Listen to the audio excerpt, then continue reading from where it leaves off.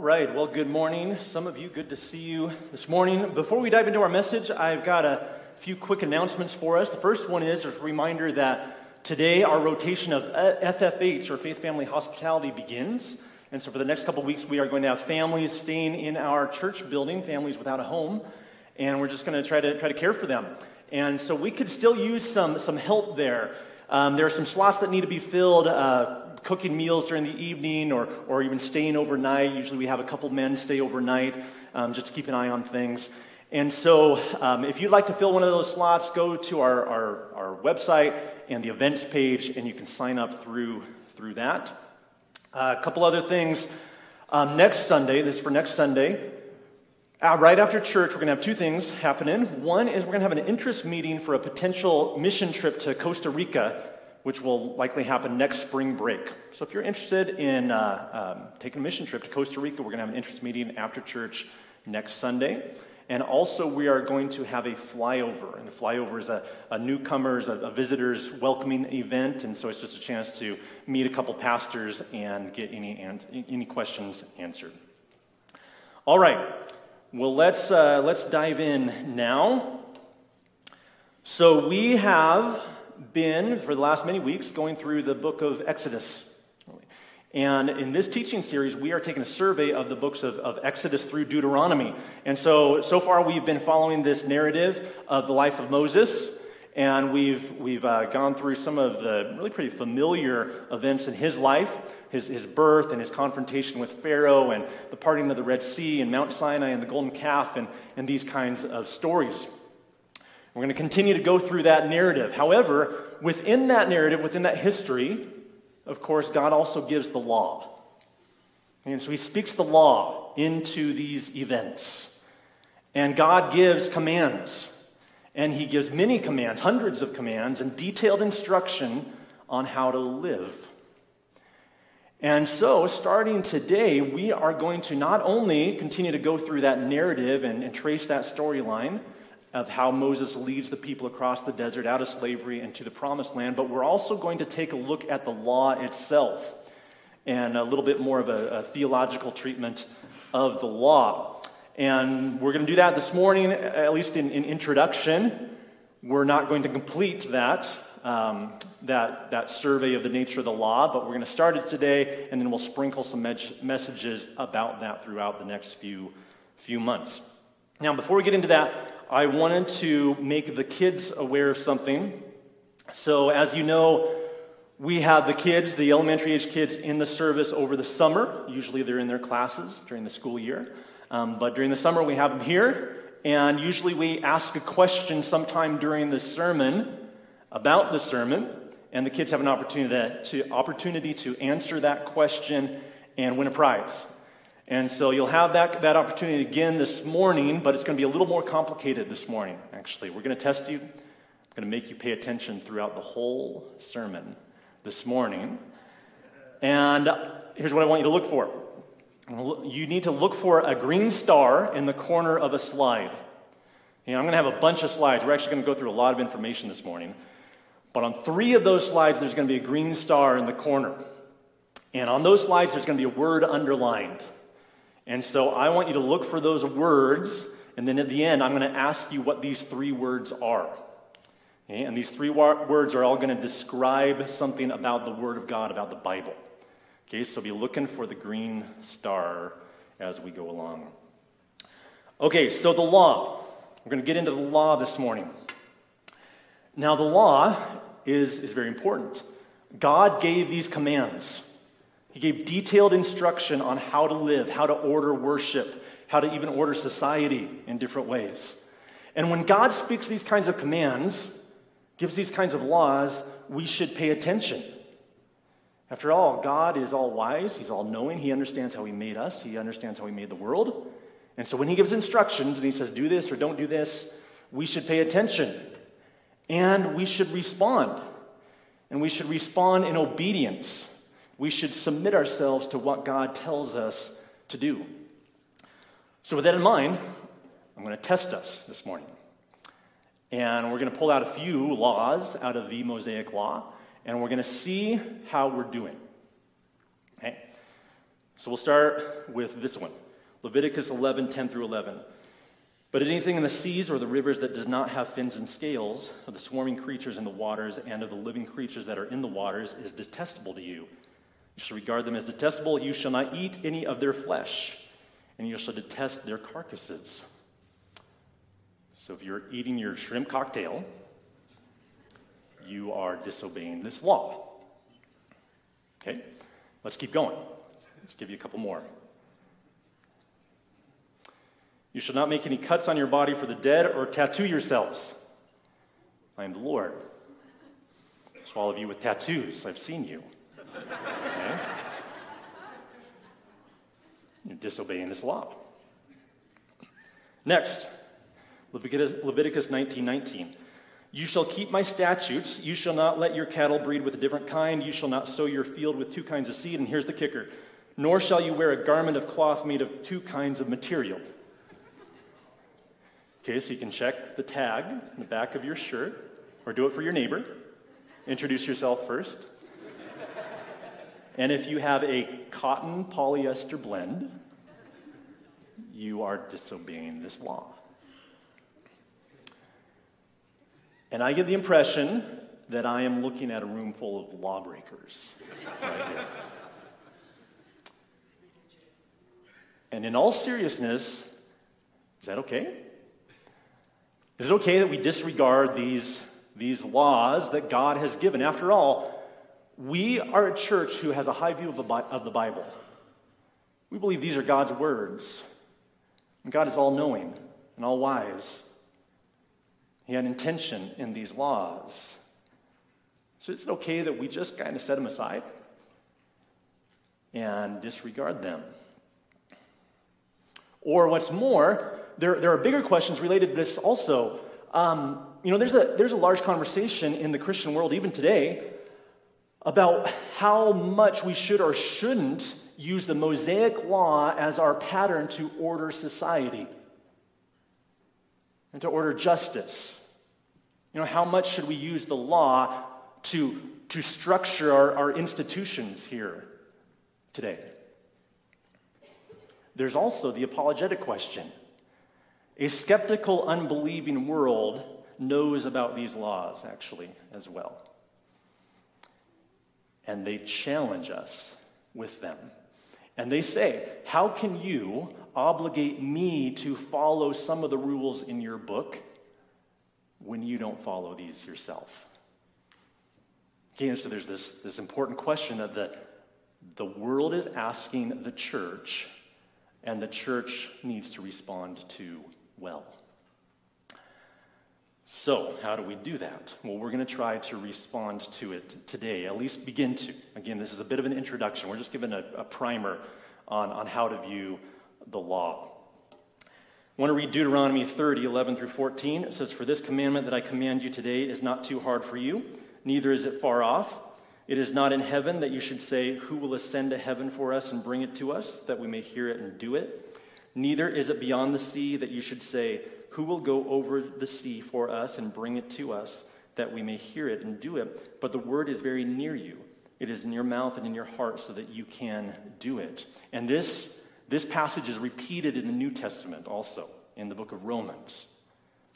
And it's saying that the word, even the law, is accessible. Okay, we can understand it. It's near. We can grasp it, and we can even do it. So what does that mean? How do we do and obey the law? That's what we're going to try to tackle this morning. All right, so as we tackle that, first thing that we need to understand is that we have this collection of laws, of rules, of commands. But really, they are part of what the Bible calls a covenant. A covenant, a contract, an agreement that God has made with his people. Okay, so he made this covenant, and he filled the covenant with these stipulations of do this and don't do this. This is how the covenant is carried out.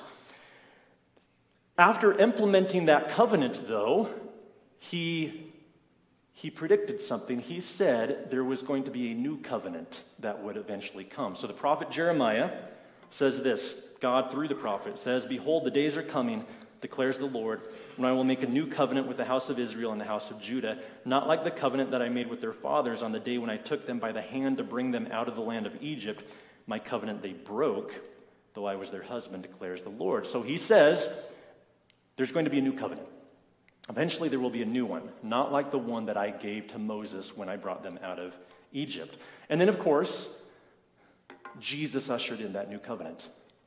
And on the night he was betrayed, he took the cup after they had eaten, and he said, this cup that is poured out for you is the new covenant in my blood. Okay, so we had an old covenant, and then Jesus ushered in a new covenant.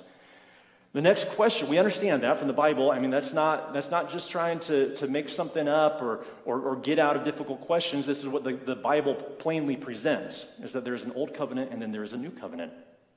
But the difficult question is, how do these covenants relate? How much alignment and agreement and overlap is there between the old covenant and the new covenant? How much continuity is there? Is it like the Porsche 911?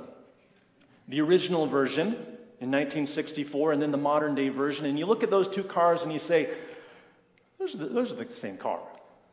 Yeah, I can see that. If there was a lineup of cars in a long row and there were these two cars, I'd pick those out and say, yeah, I think those are the same two cars. There's a lot of continuity there. Or maybe it's more like the Honda Civic. And the original, you have the original and then the modern version, and you say, well, there's a few similarities, but I don't know if I'd pick them out of a lineup and say those are the same car. They're a little different. Or is it that they're in completely different categories? Like they're just completely different, and there's really not a whole lot of overlap at all. They're just different. There's not much continuity. This is the question that we're trying to ask. What is it like? The continuity between the Old Testament, or the Old Covenant, and the New Covenant. This is not an easy question. Jonathan Edwards said this. There is perhaps no part of divinity attended with so much intricacy, and wherein Orthodox divines do so much differ as stating the precise agreement and differences between the two dispensations of Moses and Christ. Let me translate that into English here. And he's saying, so there's two dispensations or eras. There's the era of Moses and there's the era of Christ. And he's saying there's hardly a topic in all of theology that is disagreed upon more than when asking this question, how much agreement or difference there is between the era of Moses and the era of Christ. So, let's try to think about this together. And we're going to set up this spectrum between continuity and discontinuity. And people find themselves on this spectrum somewhere as they look at this question. How much continuity is there between the Old and the New Covenant? And I'm going to give some examples, some quotes from people that would fall on one side or the other of this spectrum. And we're going to start on the continuity side. And I'm going to quote a 20th century theologian named Greg Banson. He would represent this side. He would represent what's called even theonomy, and we're actually going to define some of these terms later, in weeks from now. So I'm not going to go into detail right now, but just understand that he would represent this side of the spectrum. And he says this: men have no right to alter or spurn Old Testament laws on their own say-so, social traditions, or preconceived ideas about what is morally appropriate or inappropriate in the Mosaic law. And I would say amen to that. That we can't just on our own whim or preference decide, I'm going to take this law from Moses and I'm not going to take this law. So I'd agree with that. But he takes it a step further, and here's the controversial step. He says Christians ought to work to persuade others of their obligation to the commandments of God, including the civil magistrate of his duty to enforce the penal sanctions of God's law against criminal activity in society. So if you follow that, this is what he's proposing. He's saying, let's take even the punishments or consequences proposed in the Mosaic law and let's enforce them in our society. Many of those punishments are capital punishments for a variety of different crimes. And so he takes a step here and says, yes, we should flow the old covenant into our modern day. And that's what he's saying. Let's go to the other side of the spectrum, and I'm going to quote a modern, actually popular pastor of a megachurch today, and that's Andy Stanley.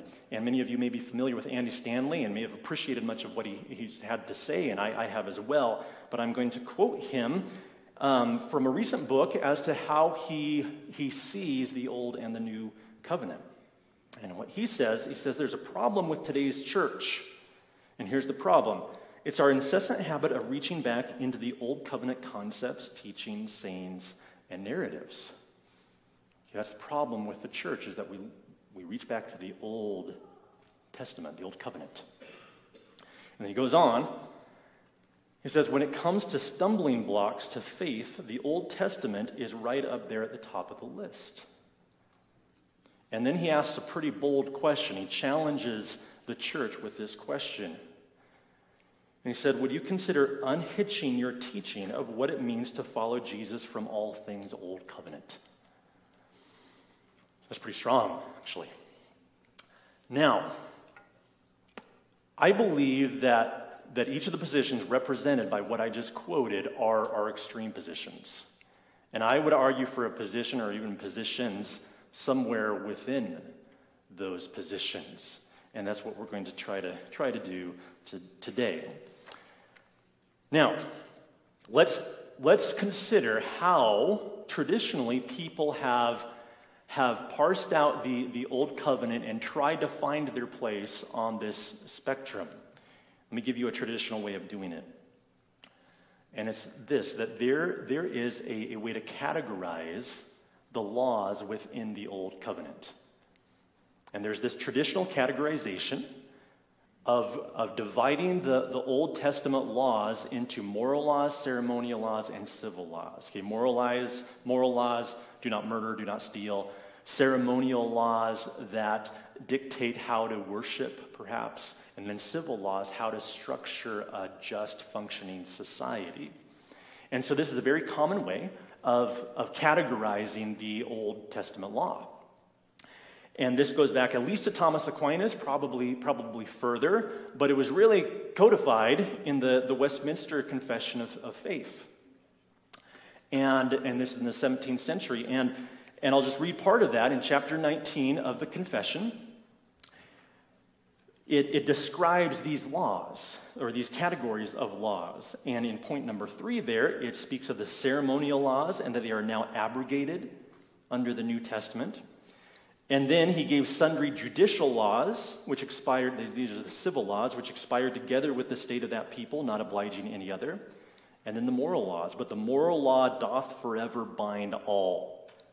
Okay? So the idea is that we have these 3 categories of law, but 2 of them, the ceremonial and the civil, have been fulfilled by Christ, by the ministry of Christ. And so we are obligated to continue to follow the moral laws because they are part of God's unchanging moral nature. Okay, so that's the idea. Now, I think this is a helpful way of looking at things. To understand that, yes, Jesus did fulfill certain things, and yes, we are obligated to continue to obey moral laws. However, there are a couple problems, at least, with this, or some issues with thinking about things in this way. First of all, the Bible itself doesn't explicitly define these categories. And so it's not like the Bible says this is a moral law, and this is a ceremonial law, and this is a civil law. And so that should give us a little bit of pause. Secondly, sometimes it's difficult to decide which bucket a law should go in. I mean, what is this law? Is it moral or is it ceremonial? And after all, we could go back to Greg Banson, who I quoted earlier, and he would argue for a twofold division. And he says the most fundamental distinction to be drawn between Old Testament laws is between moral laws and ceremonial laws. This is not an arbitrary or ad hoc division, for it manifests an underlying rationale or principle.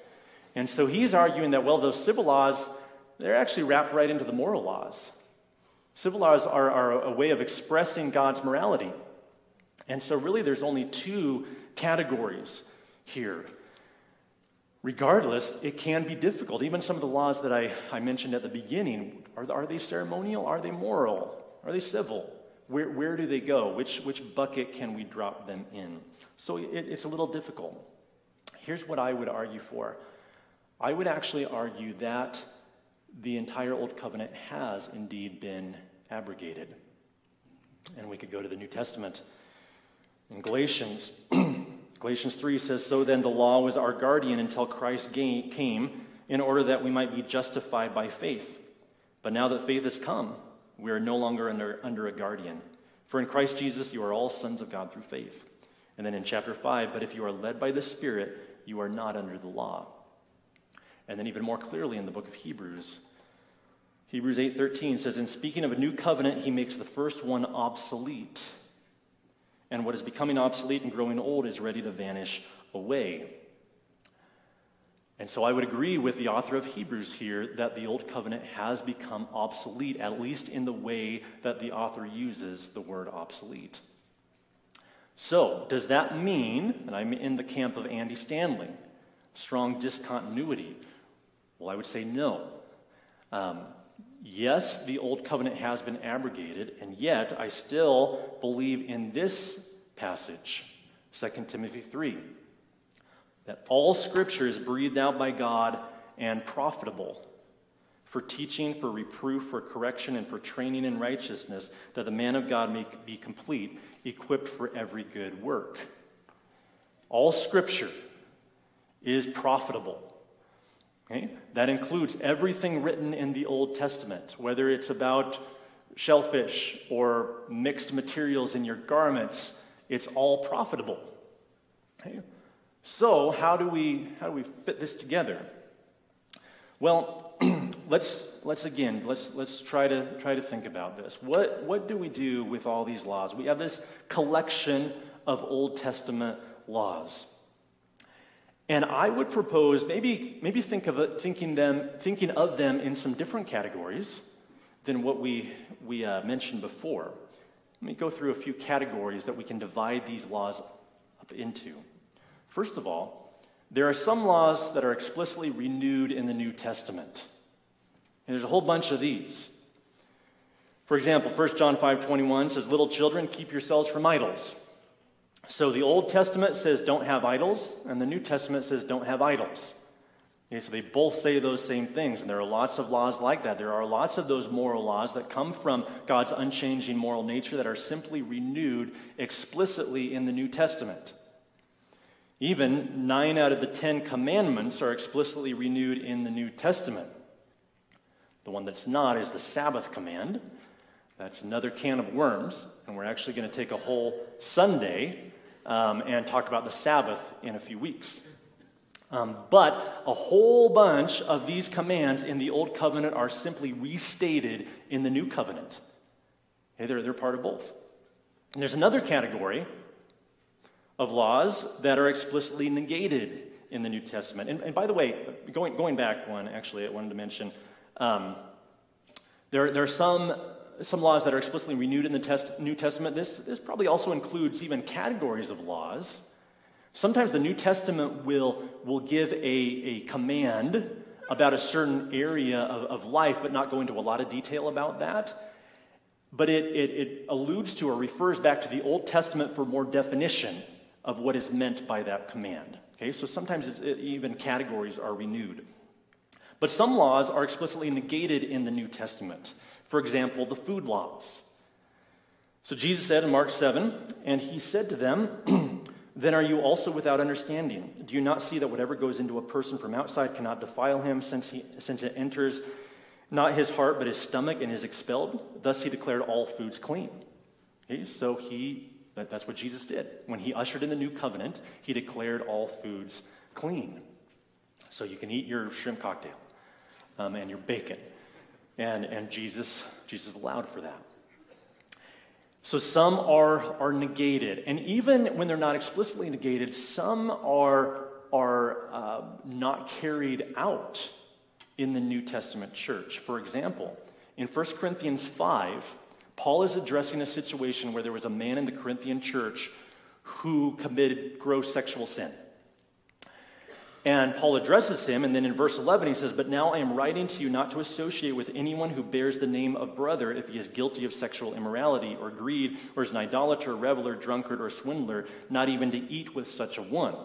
So there's actually a pretty stiff penalty here. This man who has committed this awful sin is removed from the fellowship of the church.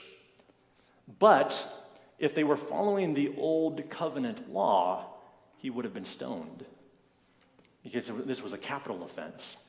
But Paul does not encourage the church to carry that out. Okay, so some are renewed, some are negated, but then there's the rest of them. What about the rest that aren't addressed one way or the other in the New Testament? This includes our whole garment mystery. What about these? Well, we are not obligated to obey these laws. However, they are profitable. And I believe that although we are not obligated to directly obey the specific law, there certainly is a principle or a purpose behind that law that reflects something of God that we can certainly use in application in our own lives. So, what we can do is we can understand the specific purpose of the law. We can extract the timeless principle or characteristic of God that influences the specific purpose, and then we can apply that principle to our present situation. Okay? So we can think of this in a few different ways. Let me give a little bit of an analogy. There's a rental lease. So this is a covenant that we're a little more familiar with. We're not familiar with that many covenants, but here's one. We have a rental lease. So before I bought a home, I rented a few different residences. And in those leases, I had various rules. 1, you shall not have pets living in this residence. 2, you shall not paint the interior walls. 3, you shall water and mow the lawn weekly during the summer. And so I signed off on these laws. It was part of this covenant that I was under. Now I own a home, or me and the bank, we own it together. And so I own a home, and so I'm no longer under this rental agreement. I don't have to follow these rules. However, I do understand the reasoning behind these rules. And so when it says you shall not have pets, well, I understand. They implemented that rule because they knew that pets, there would be more wear and tear on the property. And so they didn't want to deal with that. And they probably gave me a discount on the price for that. But I understand the reasoning behind that. And so I can take that reasoning into my current situation and consider the wear and tear on my own residence and decide whether or not I want to have pets. Similarly, the other ones, the last one, number 3, well, I still do that one. Okay, I still water, or my boys do actually. Now I can just sit there and watch them mow and water my lawn. But we mow, we take care of our yard because that was a principle that carries through. And I'd say, yes, that's an applicable principle, and that applies to both situations. Going back to the Old Covenant, let me give you an example of this, the example of the parapet. So Deuteronomy 22:8 says, when you build a new house, you shall make a parapet for your roof, that you may not bring the guilt of blood upon your house, if anyone should fall from it. Now again, I assume very few of us have built a parapet around our roof. But we certainly understand the reasoning behind it. And especially at this time, when everybody had flat roofs, and people were entertained on top of the roof, so you built a wall around it so people wouldn't fall off. It was the loving thing to do, to protect those that you were hosting. Likewise, when we host people, we are concerned about their safety and their well-being, and so we apply the principle behind this, even though we are not required to obey it specifically and directly. Okay, now a quick side note. Our discussion doesn't mean that all the new covenant commands are completely flexible and culturally dependent. Because I think this is where some can go, where you say, okay, those old covenant commands, they were for a certain situation, for a certain people, so they were flexible. So these commands are probably flexible too. And I say, no, we are under a new covenant. And we still are obligated to obey and follow whatever is written in that new covenant as well. Okay, so all that said, that was my introduction. Okay, now let me just in our remaining time make a few more comments, because now I want to describe some of the purposes of the Old Testament law. The Old Testament purposes, because I'm arguing here that in many of these laws, although we are not directly obligated to obey them, there are purposes behind them that are profitable for us. Okay? And so we need to understand some of those purposes. I'm going to go through a few of them here quickly. Now there are lots of purposes. And specifically, I'm talking about Old Testament purposes. I'm talking about purposes for the people that the covenant was given to here. So I'm going to share a few, but I'm going to share purposes, not all of them. I was trying to come up with a list of purposes, and I came up with at least 10. We're not going to go through all of those, but I did want to highlight a few that I think we don't necessarily think of right away, and these are specific ones that help us understand some of those confusing commands. Okay, so that's what I'm going for. So these aren't even necessarily the most important purposes or an exhaustive list, but I think they will give us understanding as we continue to go through the law in the upcoming weeks. Now, before I list these purposes, I'll just say the overall purpose of the law is love. And Jesus said that, and Paul said that. The law can be summed up in that word, love. But there are some sub-purposes, and let me give you a few of those.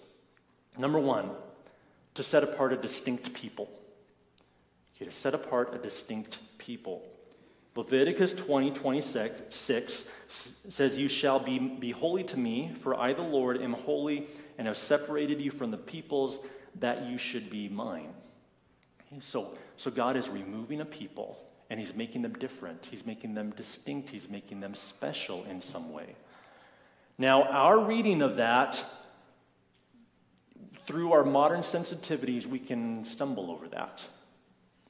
Because our modern sensitivities are trained to recognize anything that feels exclusive, anything that feels elitist, and we say, I don't know if I like this, that God pulled out a people and he wanted to make them special and distinct. A couple things in response to that.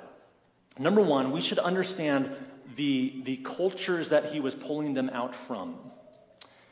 Okay, remember, they came from this culture of Egypt. And we read about how at the time of Moses' birth, the Egyptians killed all the baby Hebrew boys in order to control the population of the people that they had enslaved. It was wicked. It was a wicked culture. They were also going to the Canaanite cultures, who were very similar. And they were known for their brutality and their violence and their child sacrifice. And so that's who they were going to be among. It was very appropriate for God to pull these people out of those cultures and create a contrast. He said, you're going to be different than those around you. In addition to that, let's remember God's original intention when he first initiated the formation of this people with Abraham. And in Genesis 12, God says to Abraham, "And I will make of you a great nation, and I will bless you and make your name great, so that you will be a blessing. I will bless those who bless you, and him who dishonors you I will curse, and in you all the families of the earth shall be blessed."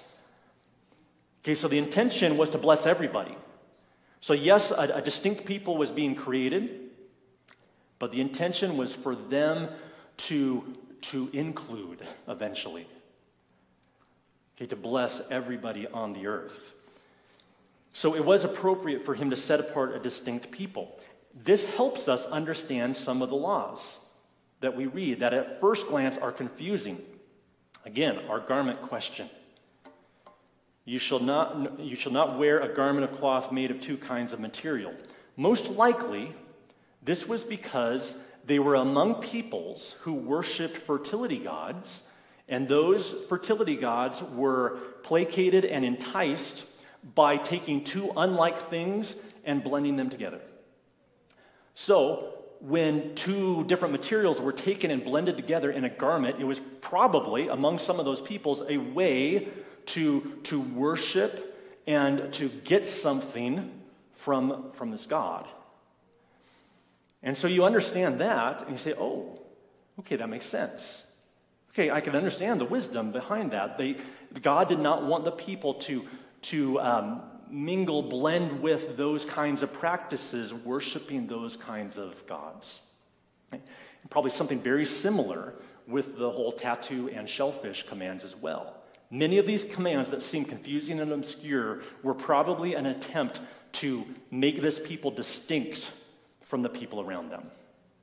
Now, when we understand this purpose, now we can apply it to our lives, and it can be profitable. Because God also is making us, as the Christian church, a distinct people.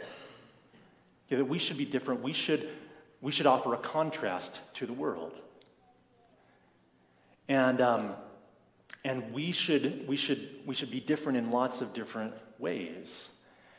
You know, this was pretty compelling actually for me when I became a Christian in college.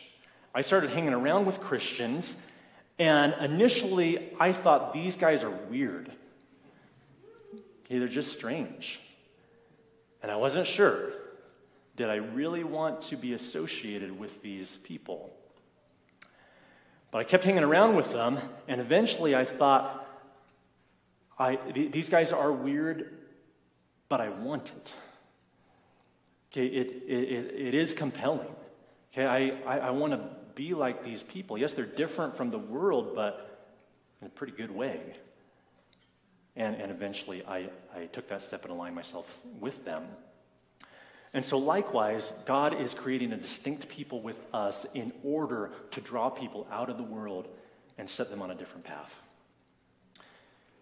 Okay, next purpose that I wanted to highlight is to distinguish between the holy and the common. Leviticus 10 says, "You are to distinguish between the holy and the common, and between the unclean and the clean, and you are to teach the people of Israel all the statutes that the Lord has spoken to them by Moses." So this is another one that we can be a little confused by. He's distinguishing between the holy and the common, and this seems strange to us. So all these laws about handling things in a certain way and treating this particular object in a special way and all of this. But again, I think this was very important. God was structuring their life and their worship in order to communicate that he was holy. And so many of these different practices that they were led into, they were intended to convince their hearts that God was special, God was different, God transcended, God was holy. And that was important for them to understand. And it was important for them to understand that they were removed from that holiness due to their sin, and that their sin was a big problem, and it needed to be atoned for. And so God was creating this whole system that was going to communicate he was holy. The people would know that if they walked in this system, they would understand God is holy. Now, this is helpful for us also. You know, I think sometimes this in the modern church,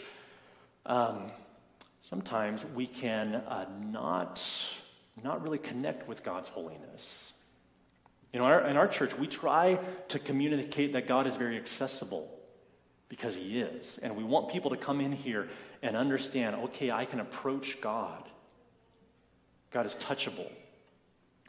And so we play music that is accessible, and we dress pretty casually, and we want to communicate God can be approached. We don't want to lose any of that.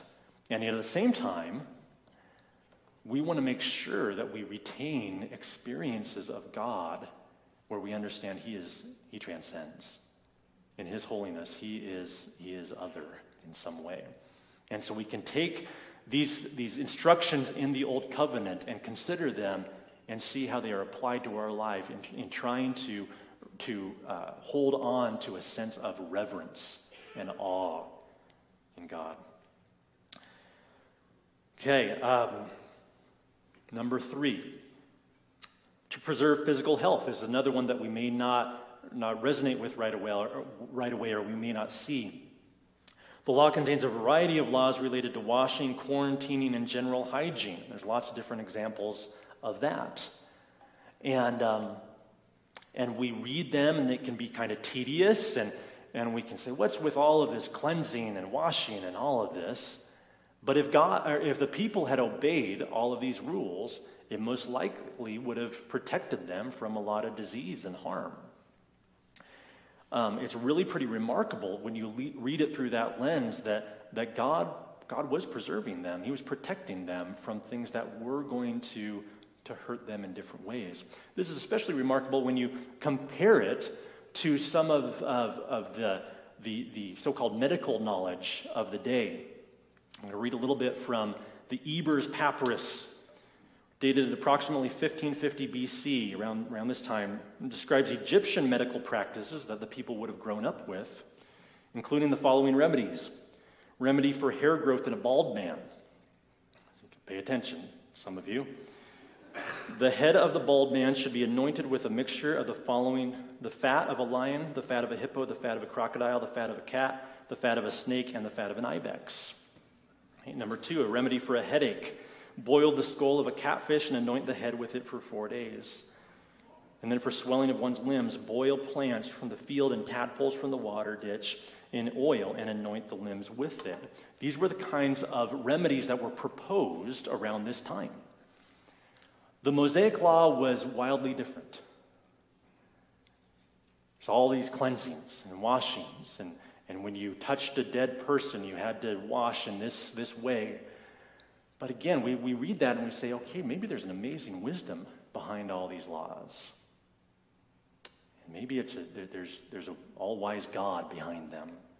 And so again, we can consider this and we can understand, okay, God made us in physical beings in a physical world, and so we can understand our need to take physical precautions in certain ways. Okay, so these are just purposes. I just want to go through these 3 to hopefully help us understand what was behind much of the Old Covenant, and even those laws that we stumble over. Perhaps there were really good reasons that God gave them these laws, and we can learn to appreciate the law more and more because it is certainly profitable. And I think as we see this and we read it and we read the goodness of God in these boundaries that he gave them, we can delight in it. Okay, we can love the law. Psalm 119, 46 through 48. The psalmist, in this psalm in particular, often speaks like this about the law. I will also speak of your testimonies before kings and shall not be put to shame, for I find my delight in your commandments, which I love. I will lift up my hands toward your commandments, which I love, and I will meditate on your statutes. Okay, the psalmist understood the goodness of the law, and I think we can as well, and it's not completely irrelevant for us, even though we are not obligated to obey the specific parts of the law. Okay, we're going to move to our kids' question right now. So I'm going to have Elise come up here with a mic, and I'm going to put the next slide up, and we're just going to have any child between ages 7 and 12 raise their hand if you know these 3 words. And then Elisa's going to spot you, and she's going to bring the mic to you, and you can let us know what those words are. Okay, so who thinks they know these 3 words, can fill in these 3 blanks?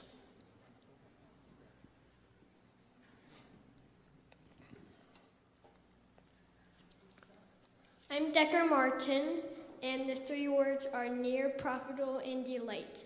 There you go. Nice job. All right, we got a prize. We got a little game and a Dairy Queen gift card for you. There you go. Yeah.